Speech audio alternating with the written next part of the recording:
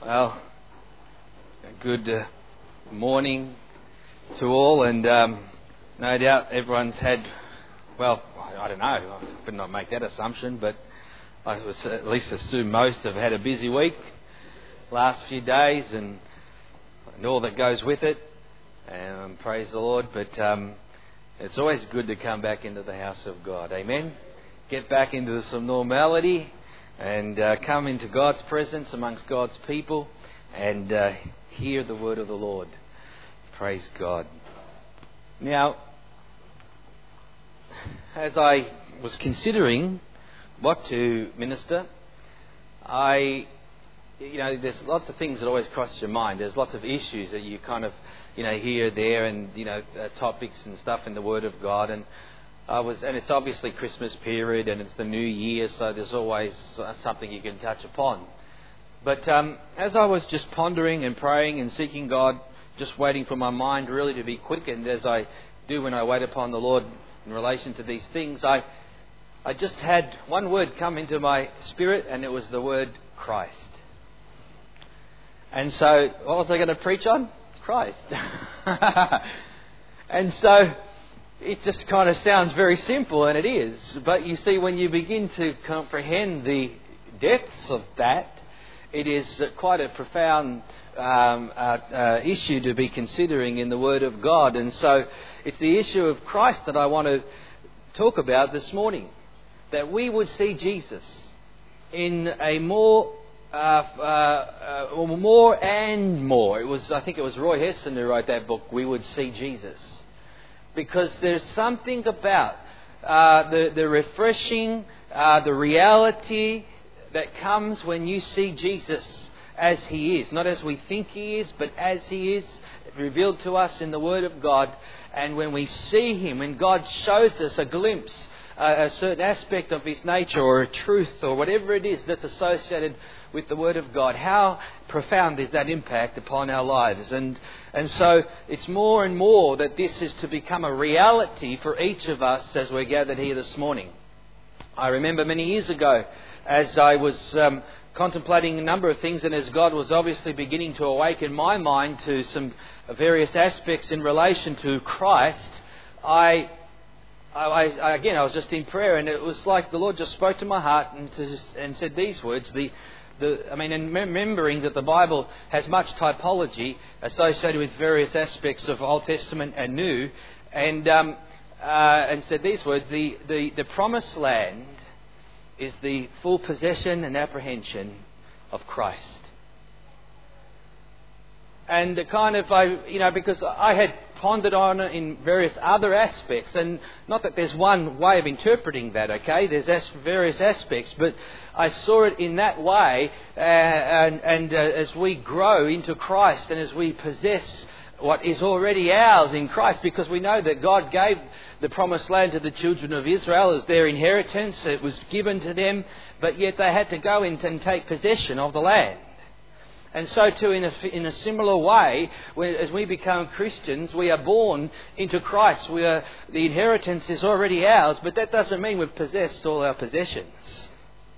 And so there is a growing into Christ. There is a seeing Christ for more and more of who He is and what the Word of God teaches us. And we grow into that, and we are being transformed, as the Bible refers to. So these are some of the things that we want to consider. If you can find in your Bible, Philippians chapter 3, that's where we're going to be referring to, but we're going to look at various other scriptures as well along the way, so make sure that you have your Bible open and ready as we consider some of these things. But the Bible is all about Christ. The Bible is about Christ, Christ and Christ. And my message is entitled Christ. My first point is going to be Christ. My second point is going to be Christ.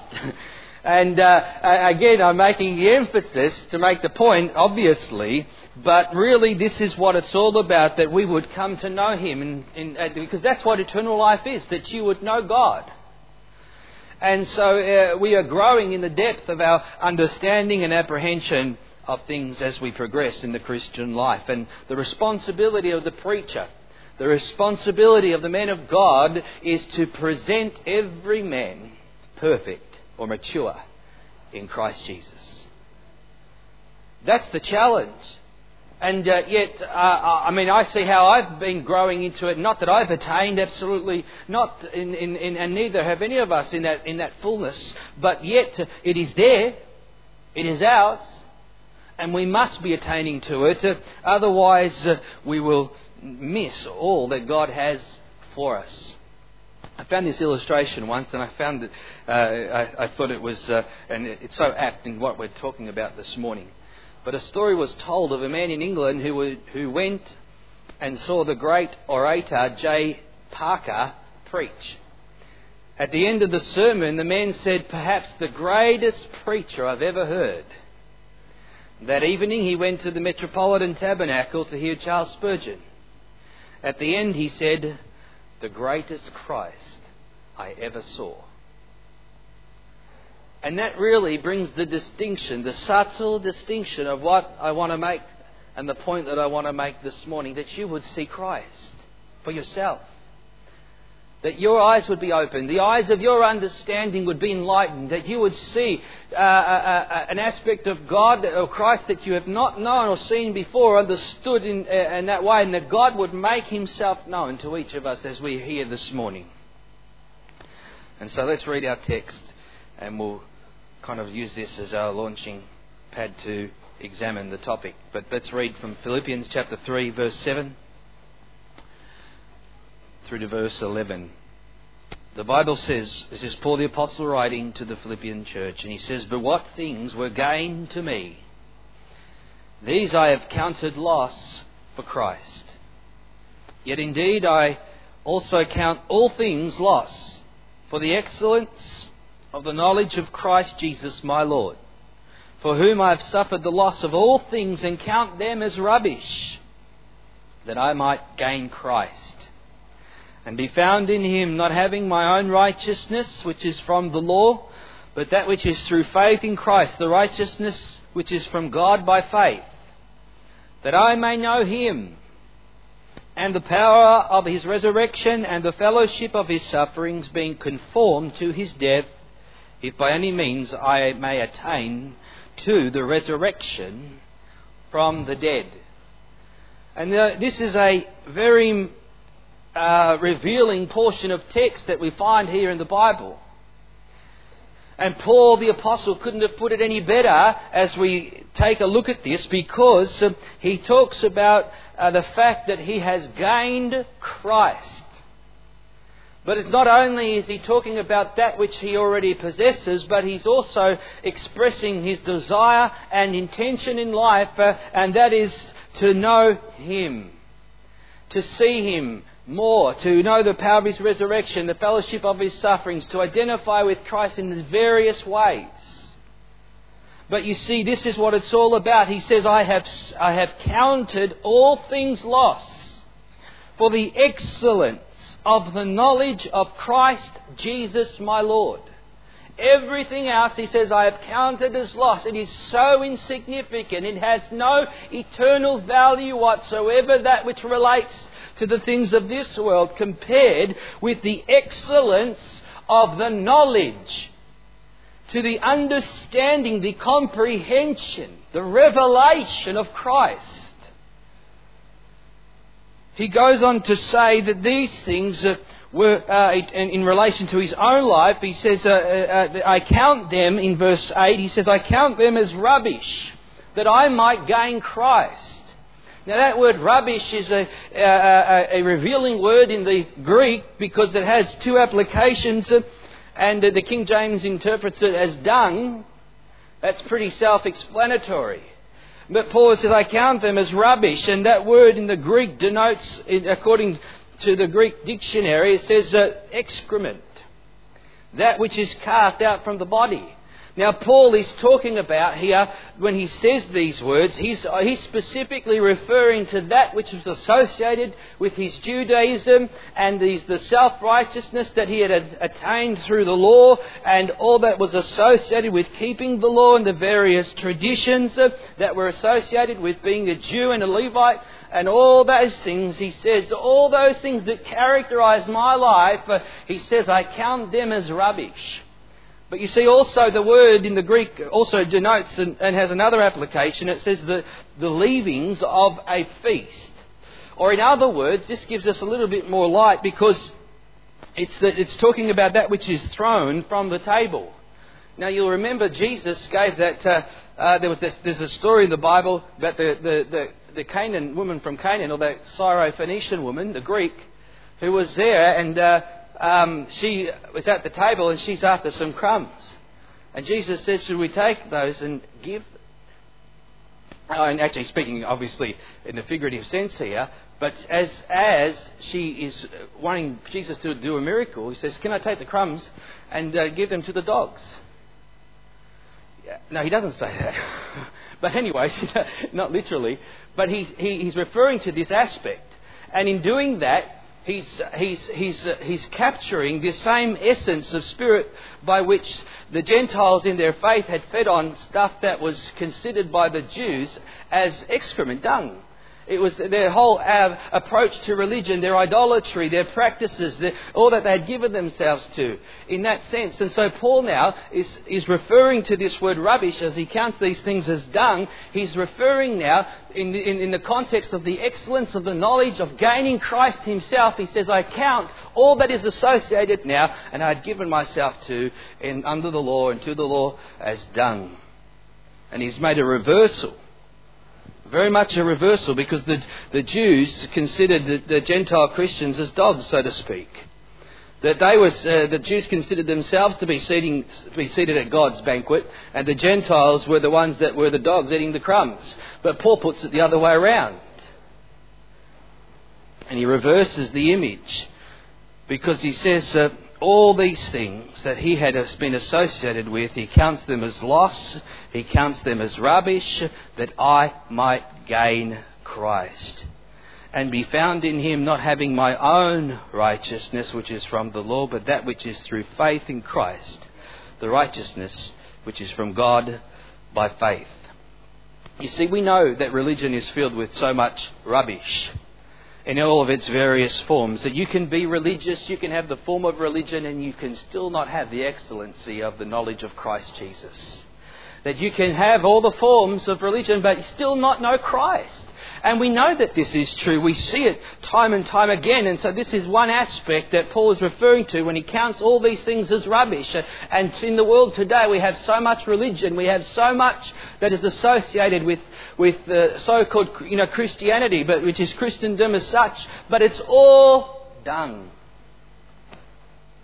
It's all rubbish, because nothing is as important as to the knowledge of Christ, to gain Christ, to gain the righteousness of Christ. You see, in the world that we're living in, there's a lot of other things that you can consider dung as well, if you want to put it in that context. And these relate to, there's so many things that can deviate the child of God away from that which is most important, which is Christ. Because there's a lot of things that you can give your life over to that want to get in the way of your relationship and your pursuit of God himself. And I say this because this temptation applies to us all, and it has its application to our lives in various different ways. What may be applicable to you in one way might relate to the other person, but they'll have something else. But there's just so many different things that can get in the way of our pursuit and our understanding and our knowledge of God. There's, we can talk. There's the issue of TV and the things that people give themselves to, and the time that gets wasted watching the TV, and the things that get observed that are unholy and unrighteous on the TV. There's, for the young generation, rather than reading the Word of God and studying, there can be a diversion away from these things into, PlayStations and games. And these things are not evil in and of themselves, although some of them are, mind you. But point being is that they can divert a person away from that which is most fundamental and important. So these things can be considered as dung. I found this mobile phones. How's this one? Mobile phones. I found this illustration, and it said this: ever wonder what would happen if we treated our Bibles like we treat our cell phones or mobile phones? What if we carried it around in our purses or pockets? What if we flipped it through it several times a day? What if we turned back to get it if we forgot it? What if we use it to receive messages from the text? What if we treated it like we couldn't live without it? Now, what if we gave it to kids as gifts? What if we... This is about the Word of God. What if we used it when we travelled? What if we used it in case of emergency? So this is something to make you go, where is my Bible? Make you stop and think about your priorities. Because, the mobile phone, I know myself, okay? I'm not saying it's one or the other. But you see, the reality is that these things can supersede. And they can take over and divert people's hearts, affections away. And, our whole emphasis is these things. But hey, what about the Word of God? What about the pursuit of Christ? What about having quiet time with the Lord? What about making sure that you're seeking God? And you can be so, are you trying to read your Bible to get a message from the text? I just got a text from the Lord. Because if we read the Bible, God will speak to us. If we take the time to seek God, you'll be surprised that the words of Scripture will begin to come alive. And you'll start to receive messages from God. And so I illustrate all of these things to show that these things are not the most important, because the most important thing, all these things ultimately are dung. All these things ultimately are loss. They are rubbish, as Paul says, compared to the excellency of the knowledge of Jesus Christ. Or in other words, that you would have a genuine, real revelation of who Jesus is. Because that's, as a man of God, as a pastor, I have observed over the years, and I see the shallowness sometimes in people's lives. I see that even amongst the youth who grow up in Christian homes and in the church, and yet you see and you think, and it scares me that the fact that when they don't have a clear grasp or an understanding of Christ. You see, we're talking about Christ. Whether Christ is preeminent or prominent in your life. Do you know that when we consider the word prominent, we think, Christ is prominent in my life. But you know what? God doesn't settle for second best. He doesn't want to be prominent in your life. Prominent means that He's one of the most important compared to another. But the fact is that Christ has to be preeminent in our lives, in that He must be first. He must sit as Lord. He is Lord, Master. And in that context, He is preeminent in my life. He is preeminent. He's not just prominent, because He doesn't accept that. He is Lord of all. And this is the attitude of heart that we must possess. You see, in verse 9, Paul the Apostle is obviously speaking about the righteousness that is through Christ, through faith in Jesus Christ. And that's his standing and his position in Christ. That's the first and foremost revelation, obviously, that we need of Christ.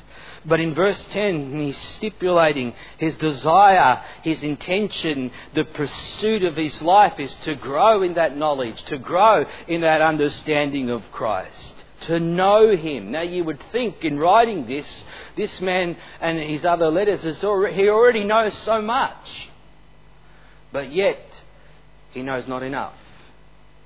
And how true it is that, the Bible is so shallow that a child can swim in it, but it's so deep that theologians drown in it. The deeper you go into the Word of God, the realise the depths of it, and you go, oh my God, this Christ.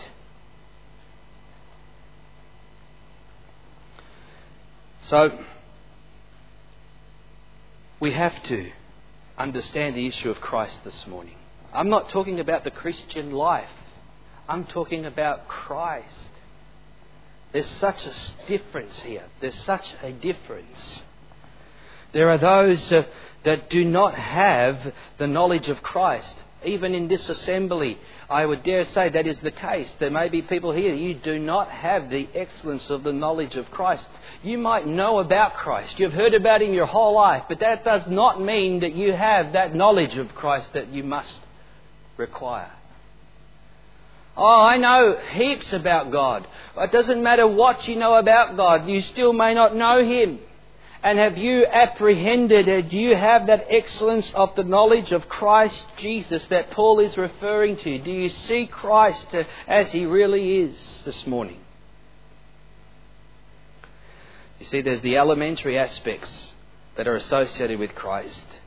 But then there's the further apprehension and appropriation of Christ. And so many continue to feed on milk. So many continue to fall short of all that God has for us. And this is the challenge. This is what I want to stir our hearts towards this morning. If there's anything that I can say, is that one, we would catch a glimpse of Christ, but two, that we would set our hearts in alignment to continue to pursue unto the fullness, if you want to put it that way, of Christ, as found in the Scripture, that we would continue that pursuit. Don't pull back, don't drift away, don't be drawn aside, but set your affections upon Christ. Set your affections upon the kingdom of God. Seek Him with all your heart, love Him with all your heart, and as you do that, you will see Christ as the Scripture reveals Him. So let's look. Paul talks about this. In verse 10, he says that I may know Him. This is the desire of his heart. And then he talks about the practical aspects of his life. Now listen to this. Read verse 12 with me. He says, not that I have already attained or am already perfected, but I press on, that I may lay hold of that for which Christ Jesus has laid a hold of me. Brethren, I do not count myself to have apprehended, but one thing I do, forgetting those things which are behind, and reaching forward to those things which are ahead, I press towards the goal, for the prize of the upward call of God in Christ Jesus. Therefore let us, as many as are mature, have this mind, and if in anything you think otherwise, God will reveal even this to you. Paul is setting his life in this pursuit. He says, I'm going to continue to seek God. I'm going to continue to set my life up in order and in such a way that my life is seeking the upward call of God. Because if you're going to know Christ, if you're going to see Christ as He is in the Bible, then you're going to have to, like Paul, set yourself to seek Him. You're going to have to align your life to pursue Him. It's not enough just to go through the religious motions from week to week, because you can still find yourself at such a far distance. You can't just depend on coming to church once a week. You have to seek God. So let's look a little further here. I want to highlight a couple of things. Because in the New Testament there's a phrase that you'll find, and it's the phrase, all in all. All in all. And it appears a couple of times in the New Testament, and there's actually 3 times. And this is, again, capturing this emphasis, all in all, that Christ would be all in all. In 1 Corinthians chapter 15:58 talks about obviously the culmination of time where the enemies will be subjected to Christ, and then the Bible talks about this, and that God will be all in all. This is what it's all about, church. 1 Corinthians again, chapter 12, speaks about the diversity of gifts as it relates to the body and the edification of the body. But the Bible says it's the same God who works all in all. There is God that is all in all. It's all consuming. All consuming. This is what it's about. In Ephesians chapter 1 verse 23, it refers to the body again, that the fullness of Him who fills all in all. You see, we're not talking about prominence, we're talking about preeminence. We're talking about God filling all in all. We're talking about Christ in us and the fullness of that beginning to manifest itself, because you see, we can grieve the Holy Spirit of God. We can quench the Spirit of God. And when doing so, we forfeit the fullness. We forfeit the inheritance of that, the fullness of our inheritance that God has for us in Christ Jesus. See, I'm talking about the supremacy. I'm talking about the centrality. I'm talking about the sufficiency of Christ, all in all. Actually, turn to Colossians. It's right there. If you're still open in Philippians, just go to chapter 3. I want you just to read with me verse 1 to 11. I'm going to read a few scriptures just to highlight this. But verse 1 of chapter 3, book of Colossians. If then you were raised with Christ, seek those things which are above, where Christ is sitting at the right hand of God. Now set your mind on things above, not on things on the earth. For you died, and your life is hidden with Christ in God. When Christ, who is our life, appears, then you will appear with him in glory. There's so much here that can be referred to. I mean, the revelation in here is profound. Christ is our life.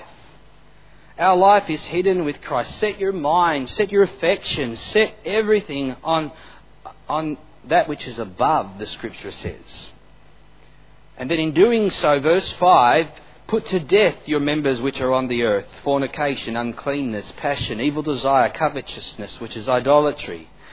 Because of these things the wrath of God is coming upon the sons of disobedience, in which you yourselves once walked when you lived in them. But now you yourselves are to put off all these: anger, wrath, malice, blasphemy, filthy language out of your mouth. Do not lie to one another, since you have put off the old man and his deeds, and have put on the new man, who is renewed in knowledge according to the image of him who created him. You see, this is the process. This is having put on the new man, but it's continually, this is the issue of sanctification, of the renewing of the mind as we grow into Christ. Now listen to verse 11, where there is neither Greek nor Jew, circumcised nor uncircumcised, barbarian, Scythian, slave nor free, but Christ is all in all. Christ is all in all. You see, because that is what it's all about. Christ all in all. And when we begin to understand that, we sing that song. What song is it? Jesus, Lamb of God. You are my all in all. And it's easy to sing those songs, but you must grasp the reality of Christ being all in all, because that is what it's all about. You see, there's two aspects to the Christian life, and this is what you must grasp. It's all that Christ is to the believer, and all that the believer is in Christ. And when you begin to understand both of those dynamics, then it'll have a profound effect upon your spiritual walk and your relationship with Jesus Christ. Who lives in you? Christ. Galatians 2:20, I've been crucified with Christ. And again, in relation to the aspect of the law. And it's no longer I who live, but Christ lives in me. And the life which I now live in the flesh, I live by faith in the Son of God who gave himself for me. Do you ever stop and ponder that Christ lives in you? All in all. You see, it's all in all. God doesn't live in you to have some of you. He lives into you to possess all of you. And until He possesses all of you, you cannot possess all of Him. You see, there's the Christ factor of who Christ is to the believer, and there's the I factor in relation to who I am in Christ. Colossians chapter 2 verse 6. It says, as you therefore have received Christ. You see, you have received Christ. So the Lord, so walk in Him, rooted and built up in Him, and established in the faith, as you have been taught, abounding in it with thanksgiving. Beware lest anyone cheat you through philosophy and empty deceit, according to the tradition of man, according to the basic principles of the world, and not according to Christ. To Christ. You see, this is not just some mystical thing, although there is an actual mystical element to it. But there's a very practical application to what we're talking about.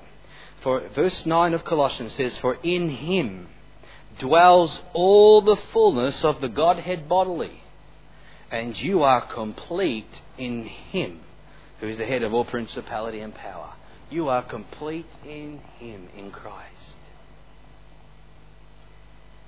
Christ in me, I in Christ. And not only that, when you begin to understand the Bible and all that represents, if you have Christ, you have everything. The Scripture tells us in 1 Corinthians 1 verse 30 that Christ has become to us, for those who are, to those who are in Christ Jesus, who became for us wisdom from God, righteousness from God, sanctification and redemption. This is all that Christ is to us. And the preacher's responsibility is to make Christ known. This is what Paul said when he said that him we preach in Colossians 1:28. Him we preach, warning every man and teaching every man in all wisdom, that we may present every man perfect in Christ Jesus. That's the ministry primarily of discipleship.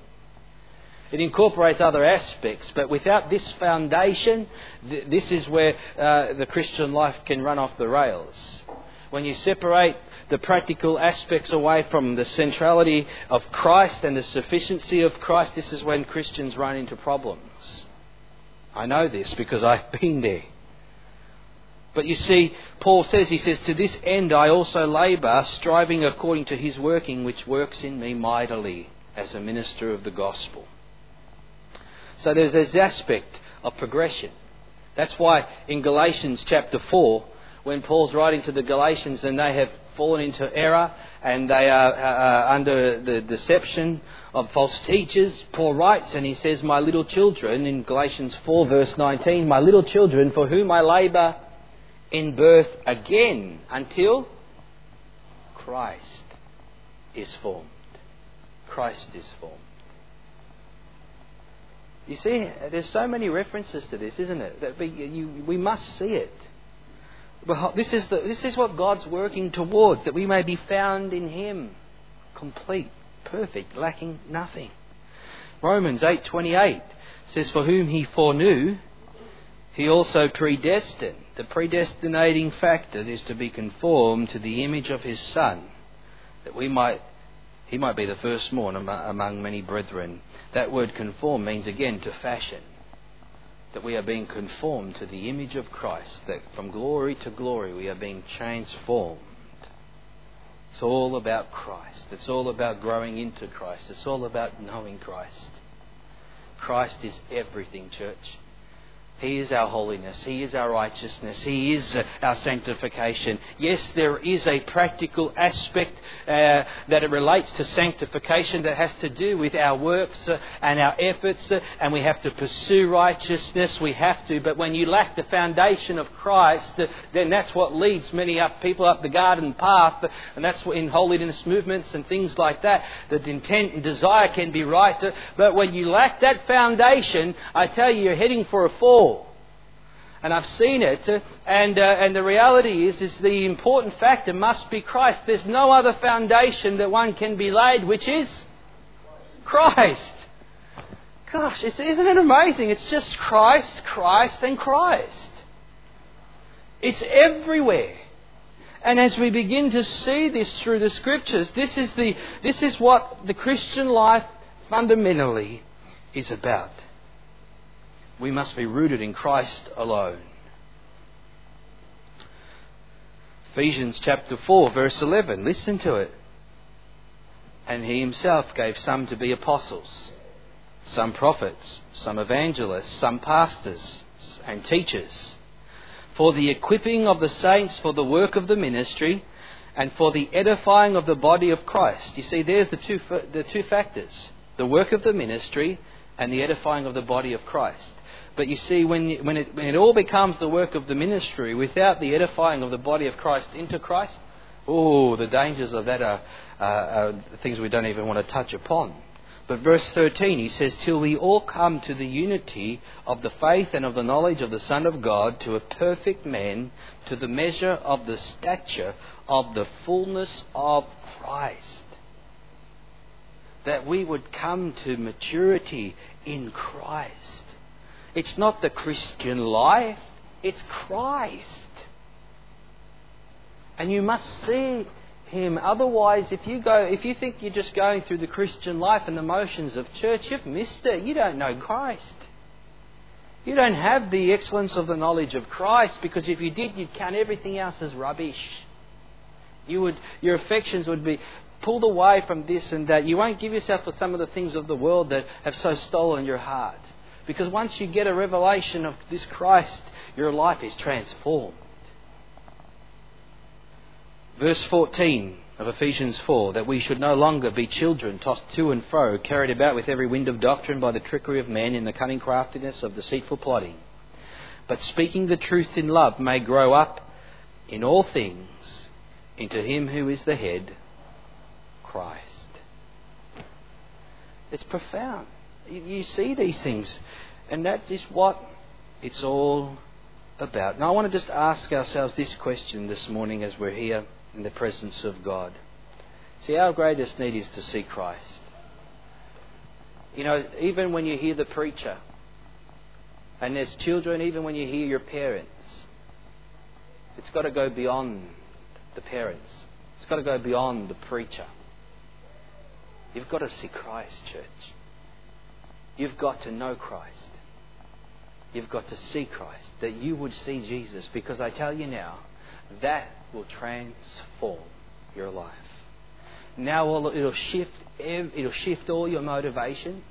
It'll correct and align your decisions and why you do what you do. It's not that now I'm not just doing it for this or for that, but it's because I love Jesus. Because I want Christ. I want this fullness. Like Paul, I want to know Him and the power of His resurrection. I want Him, Lord. And as you set yourself to seek Him, oh God, He will open your understanding. You will see things in the Scriptures that you never had seen before. You've looked at this book, you've seen it. But I tell you, until God shows it to you and then you see it by way of revelation, it'll change. It'll change your whole understanding of Christianity because you have seen Christ. You see, Paul in our text is demonstrating an appropriate disposition towards the Christian life. Not only in his pursuit of Christ, which is the emphasis as I've been making this morning, but also when it comes to the issues that relate to the Christian life. You know what, if I was to say, as we ask ourselves, what is God's will for me? What does God want me to do? Paul the Apostle was apprehended by Christ and he said, Lord, what do you want me to do? Lord. You see, preeminent. Not prominent, preeminent. Lord, what do you want me to do? And as he got a revelation of Christ and as he got a revelation of the will of God for his life, he was a changed man and he set himself to seek first the kingdom of God.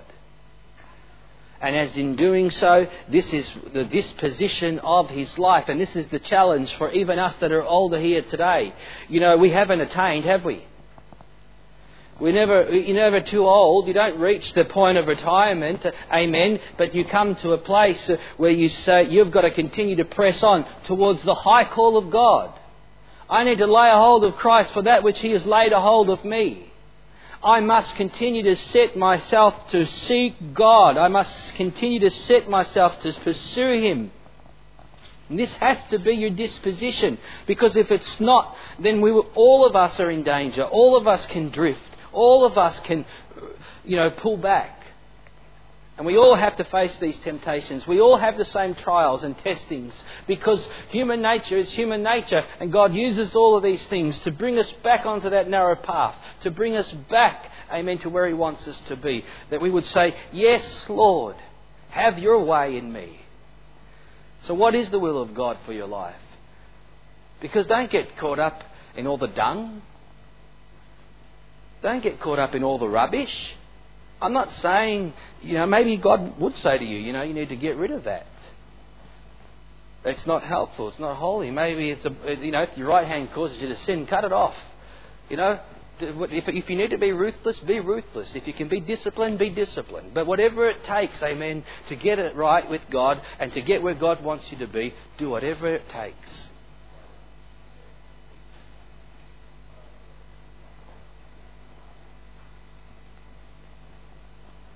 People say, oh, you're being too fanatical. No, you're not. No, you're not. Because I tell you, it'll bless you. Actually, I'm going to say this. My son goes to me the other day, Dad, he left his photo. I didn't have it for 4 hours. He goes, I felt like I was a different man.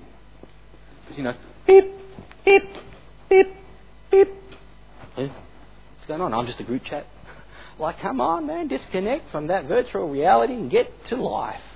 Now, again, I'm not against these things fundamentally. I have a phone. I like to check it. I like to text. I do all those things. But what I'm saying is these things, there's dangers in these things. And especially if it causes us to neglect the Word of God. That's why I read that illustration, because when our heart and affections are centered on something, it doesn't matter what time of the night it is, doesn't matter when it is, we just find where there's a will, there's a way. Well, how about we set our will? He who wills to do His will, he shall know the doctrine. You will see Christ in a way to the casual observer, they have not seen Him nor know Him. And that's what I'm talking about this morning. Hallelujah. Praise the Lord. Let's leave it there. Let's pray. Father, we just come before You this morning, Lord.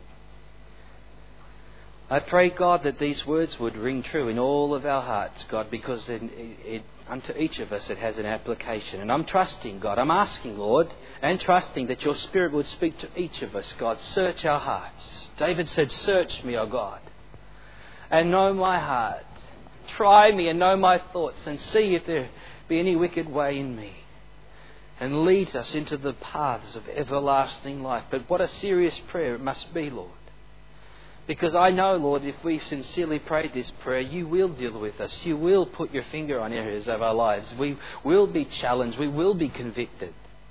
But Lord, let us be willing, God, to do whatever it takes. Let us be willing, God, to take up our cross daily and follow You, to die unto self, Lord, and to live unto Christ. That Christ live in me. Hallelujah. Hallelujah.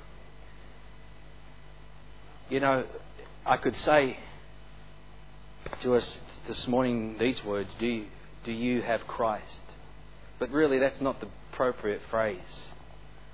The right terminology is this: does Christ have you? Does Christ have you this morning?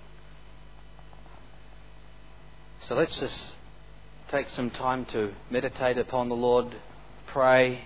We're going to sing that song. Can we sing, Pastor Werner, that song, Search Me, O God, and Know My Heart today? As we just take the time to wait upon the Lord.